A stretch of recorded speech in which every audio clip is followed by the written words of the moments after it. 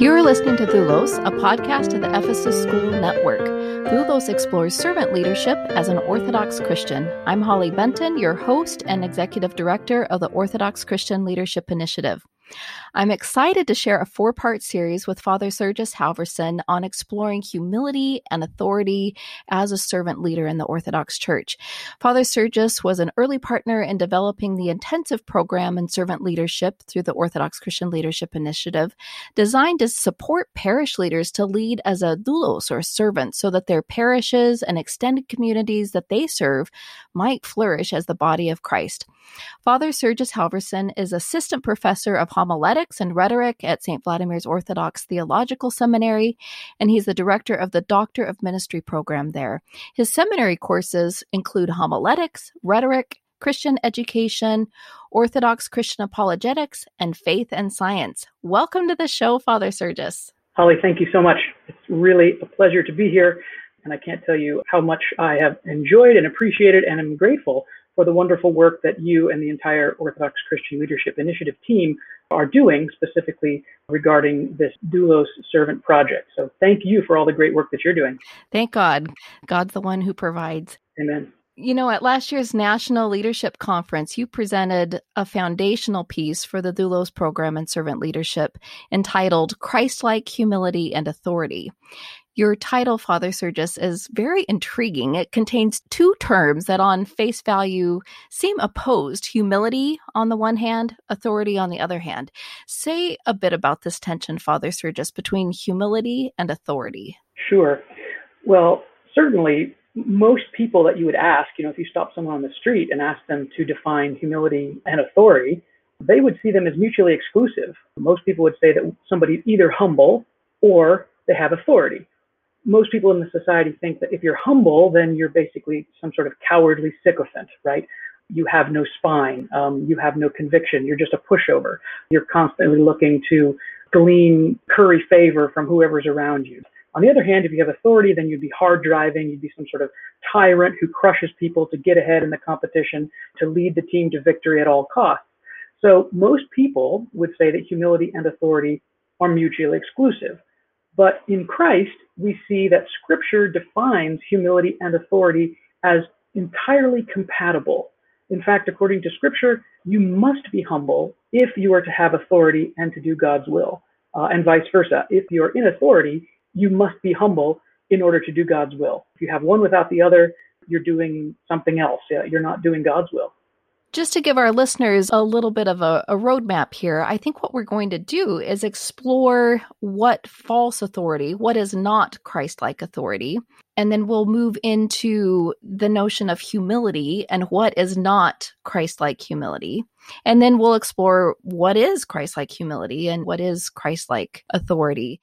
Great. So let's explore a little bit about the notion of what authority is not. In designing our servant leadership program, we propose that false authority usurps the power of the scriptural commandment to assume the place of God.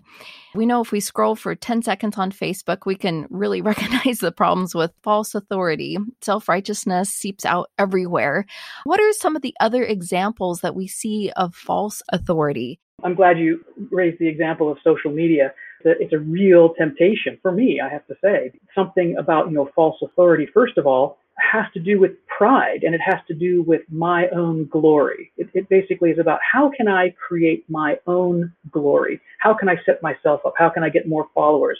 How can I beat down my opponents? How can I get more popularity and fame?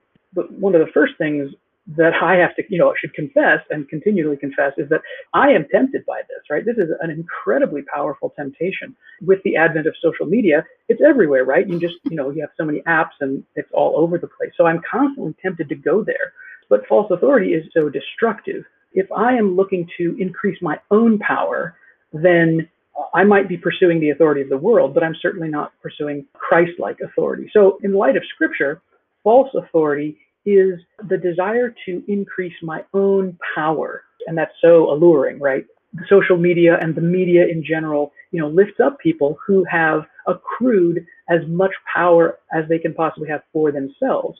I would say that false authority is anytime I force someone to serve me, anytime I force someone to conform to my will, then that would be false authority, because I'm not doing God's will. I'm actually forcing other people to please me, to bring me power and glory and pleasure. Yeah. So should we look at some of the examples of how false authority is shown in Scripture? Oh, absolutely. One of the ones that immediately jumps out of the pages of Scripture to me is the incident with King David and Uriah and his wife Bathsheba. Mm-hmm. We're all pretty familiar with that story. David, the king, God's anointed, he exercises false authority in forcing others to conform to his will. As God's anointed, as the king of God's people, David had that authority to lead the people in battle, to exercise justice. God did not give David this authority to commit adultery and to cover up his sin with murder, which is what he did, right? He saw Bathsheba, he lured her in, he had an affair with her, realized that she was pregnant by him, and then he calls Uriah back from the battle, from the war, basically tries to trick him into sleeping with his wife so that he can have plausible deniability about the paternity of his child. And Uriah, who's a very faithful, obedient to the law and the commands of the God of Abraham, Isaac, and Jacob, he says, well, I've basically been consecrated to this work, this battle, and I cannot have strong drink. I cannot, have pleasure. I'm not going to sleep with my wife. He's basically living this kind of ascetical life while he's in battle. And David says, well, gosh, I got to somehow get this guy to sleep with his wife. So he invites him to dinner and tries to get him drunk. And again, Uriah says, no, I can't do this. He politely declines the hospitality of the king. And then when Uriah goes back to the battle, of course, David commands that he be sent to the very front where he gets shot up with arrows and he dies.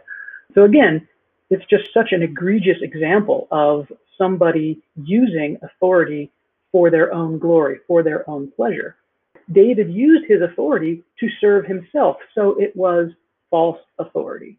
And of course, we know that God sent the prophet Nathan to critique him, to call him to repentance. And Nathan does this in a very clever, genius way. He basically tells him the story about, the two men. One was very poor, he had one sheep, another was rich, he had many flocks, and a guest comes, and rather than preparing one of his own lambs for the meal for this guest, he goes and he takes the one ewe lamb of the poor man. And Nathan's spinning this tale in a very dramatic way. He says, this lamb was so dear to this poor man and his family, he was like a child. So the rich man comes and takes away this precious ewe lamb and kills it and feeds it to his guest. And then, of course, King David is just irate. He's filled with this righteous indignation. And he says, by God, the rich man who did this wicked thing, he should die for his sinfulness. And then Nathan says, you are the man.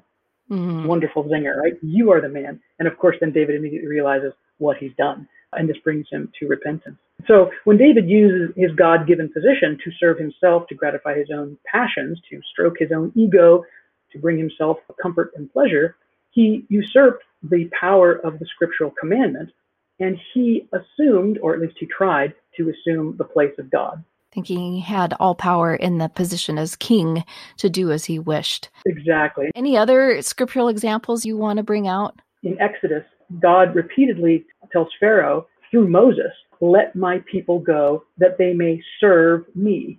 This is a very interesting point. It says this over and over. Let my people go so that they may serve me. And whether it be David or whether it be someone else, the critical point here is that if we are using our power to force or coerce someone to serve us, then essentially I'm setting myself up as an idol. If I tell anyone, serve me, this is in contradiction to the word of God, where God is saying, let the people go, set them free so that they serve God, they may serve the God of Abraham, Isaac, and Jacob. That's really important, that idea of service. If I'm in a position of authority, what am I asking those under my authority to do? So if I'm asking them to serve me, then that's a huge problem. And we can just talk about this idea of an idol for a moment. Certainly idolatry is a key problem. It comes up again and again and again throughout Scripture. Mm-hmm. So another way to look at this idea of making myself an idol is that if I force others to serve me, then I'm attempting to take the place of God. I'm trying to have people serve me and not God. And anyone or anything that we serve other than God is an idol. Where your treasure is, there your heart is also. So this is really, really important for me to keep in mind in terms of how do I exercise whatever authority God has given me. But I certainly don't want to set myself up as an idol. I don't want to set myself up as a false god. Now, another biblical example, a wonderful one about false authority would be Jesus' parable of the wicked servant, St. Matthew's Gospel, chapter 18. We all know this story pretty well. There's this servant who has this unbelievable debt, millions and millions of dollars, right? It's ridiculous debt. The master is basically calling in his debts, and the man shows up, and there's no possible way that he can pay his debt, and he begs for mercy. And so the master forgives him this huge debt. No sooner has the wicked servant been forgiven this immense debt that he goes out and he tracks down this person who owes him a tiny fraction of what he owed the master. Just, let's say a couple $100, something small. And this wicked servant, he tracks down the guy and he demands that he pay back his entire debt. And of course, the man, he begs the wicked servant to have mercy on him, give me time to pay it off. But the wicked servant is utterly merciless. He decides he's going to have him thrown into prison. He's going to prosecute him under the full extent of the law until he pays off his full debt. And ultimately, the master learns about how the wicked servant exercised this false authority. And so again, the wicked servant who's received mercy, he shows no mercy, and he uses his authority. He has this authority under the law to force the other guy to pay him back. When the master hears about the wicked servant's exercising this false authority, basically doing this wicked deed, he's furious, and he casts the wicked servant into prison. Jesus concludes this parable by saying, "So my heavenly Father will do to every one of you if you do not forgive your brother from your heart." This is Matthew 18:35. Jesus concludes that parable with a really strong word regarding the consequences for exercising false authority. I'm also thinking of the story of Herodias' daughter. She came in and danced before Herod to please his guests, and he vowed to her, "Whatever you ask me, I will give you even half my kingdom." They're all using their position to try to get what they want. Herod is trying to please his guests. The girl is trying to gain favor with the guests, with Herod, with her mother. And then the mother uses her influence to try to get what she wants, which is the head of John the Baptist on the platter. And all of them are usurping the place of God to get what they want.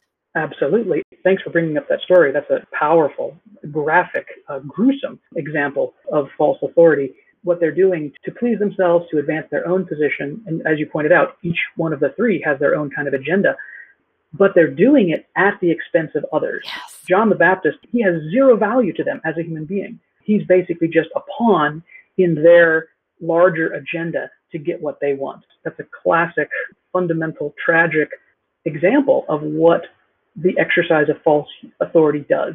It reduces the neighbor to a pawn. It reduces the neighbor to a piece of currency or some sort of disposable tool that I can use once and then throw away or grind up and bury if that suits my needs.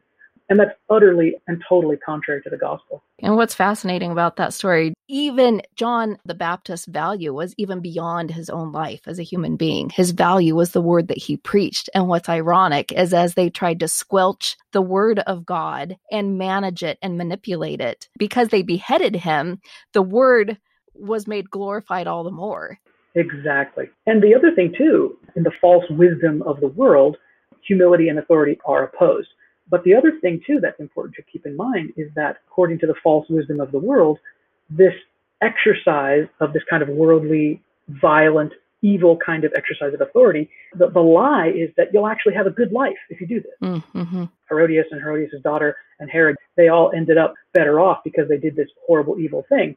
But that's totally not the case. Right. I mean, it's utterly, utterly wrong. Because at the end of the day, using false authority, the example I like is burning your house to stay warm in the middle of winter.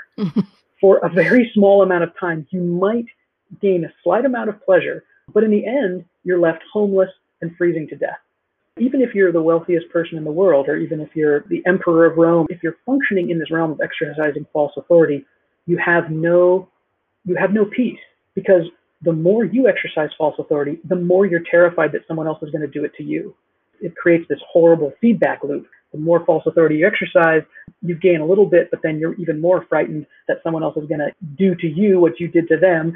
So it's this horrible, horrible cycle that ultimately leads to this living hell, really. Right. The Lord knew what he was doing when these stories came to us through Scripture, because we reckon with false authority in ourselves all the time. What are some of the most insidious ways that you see it being played out, unfortunately, even in the church today? Boy, that's a great question. I think I'm going to turn the question around because what I will talk about is how I see it playing out in myself. One of the things that I'm tempted to most is, if I believe it's an exercise of false authority, if I take my binoculars out and look around and try to see, okay, how are other people using false authority? Mm-hmm. In a way, just me asking that question is an exercise of false authority, because basically, well, you appointed me judge over my neighbor, Yes. right? Mm-hmm. Yeah. So I would say right there, that's one of the ways that I'm tempted incredibly severely. I'm so sorely tempted to look and try to find my neighbor's sin. Another example of how I'm tempted to exercise false authority within the church, and this is really insidious, is how easy it is, especially for a person, I'm a priest, I teach at a seminary, so I have a position, and it's so horribly tempting to conflate my will with God's will, to basically say, well, I need you to do this because it's God's will, or even to tell myself, like, oh, this is God's will. But in fact, if I really look at it and I say, okay, what am I trying to do here? Am I just trying to make my life more cozy? Am I just trying to bring myself more pleasure? Am I trying to lift up my reputation? Am I trying to make myself more famous? At the end of the day, like St. John the Baptist, he must increase and I must decrease. Right. Perhaps the most perfect antidote to false humility. If I'm really doing what God calls me to do within the life of the church, if I'm truly living as an Orthodox Christian, if I'm truly living according to Scripture, then in everything I do, the God of Abraham, Isaac, and Jacob, the Father of our Lord and Savior Jesus Christ, he must increase and I must decrease. Right. But of course, the temptation is the other way around. Like, I want to kind of hop on Jesus's back and ride him to glory, and look at the other people around and say, hey, look at where I am. Look at my position. Those are some of the really bad temptations that I face. But it's all the time. I mean, it's constantly, every moment of every day. And I'm not good at it, but I know that every moment of every day I have to give myself these wake-up calls. Like, what am I doing? Am I decreasing so that God might be glorified? Is what I'm doing so that the gospel of Jesus Christ might be more, like you said, when John was beheaded, the word, the biblical word of God was more boldly proclaimed, more boldly announced. So as I am decreasing, if the word of God is increasing, then I'm on the right track. But if I'm increasing, then it's always kind of a warning sign. Any closing words on false authority? At the end of the day, like we said before, false authority always ends up in disaster. Because as we know from Scripture, the God of Abraham, Isaac, and Jacob does not take kindly to idolatry, nor does he take kindly to blasphemy. Anytime I try to set myself up as the one to be served, to be glorified, then it's not going to end well. It probably won't end well in this life, and it certainly won't end well on the last day. Right. So just to close out this episode and say just a word about where we're going to go with our next segment, perhaps the most dramatic example of false authority in the gospel would be Pontius Pilate. He knows that Jesus is innocent. He knows that he's done nothing deserving death. But in order to protect his own political career, he condemns an innocent man to be beaten, tortured, mocked, paraded through the city, and executed by being nailed to the cross. And that's just an egregious example of false authority. But what makes it really bad, and what we'll come to next week, is that he attempts to cover up his sin by false humility. Oh, so we've got to listen to next week to hear more about false humility. Exciting. There we go. Or you can just open up the gospel and read for yourself. That's right.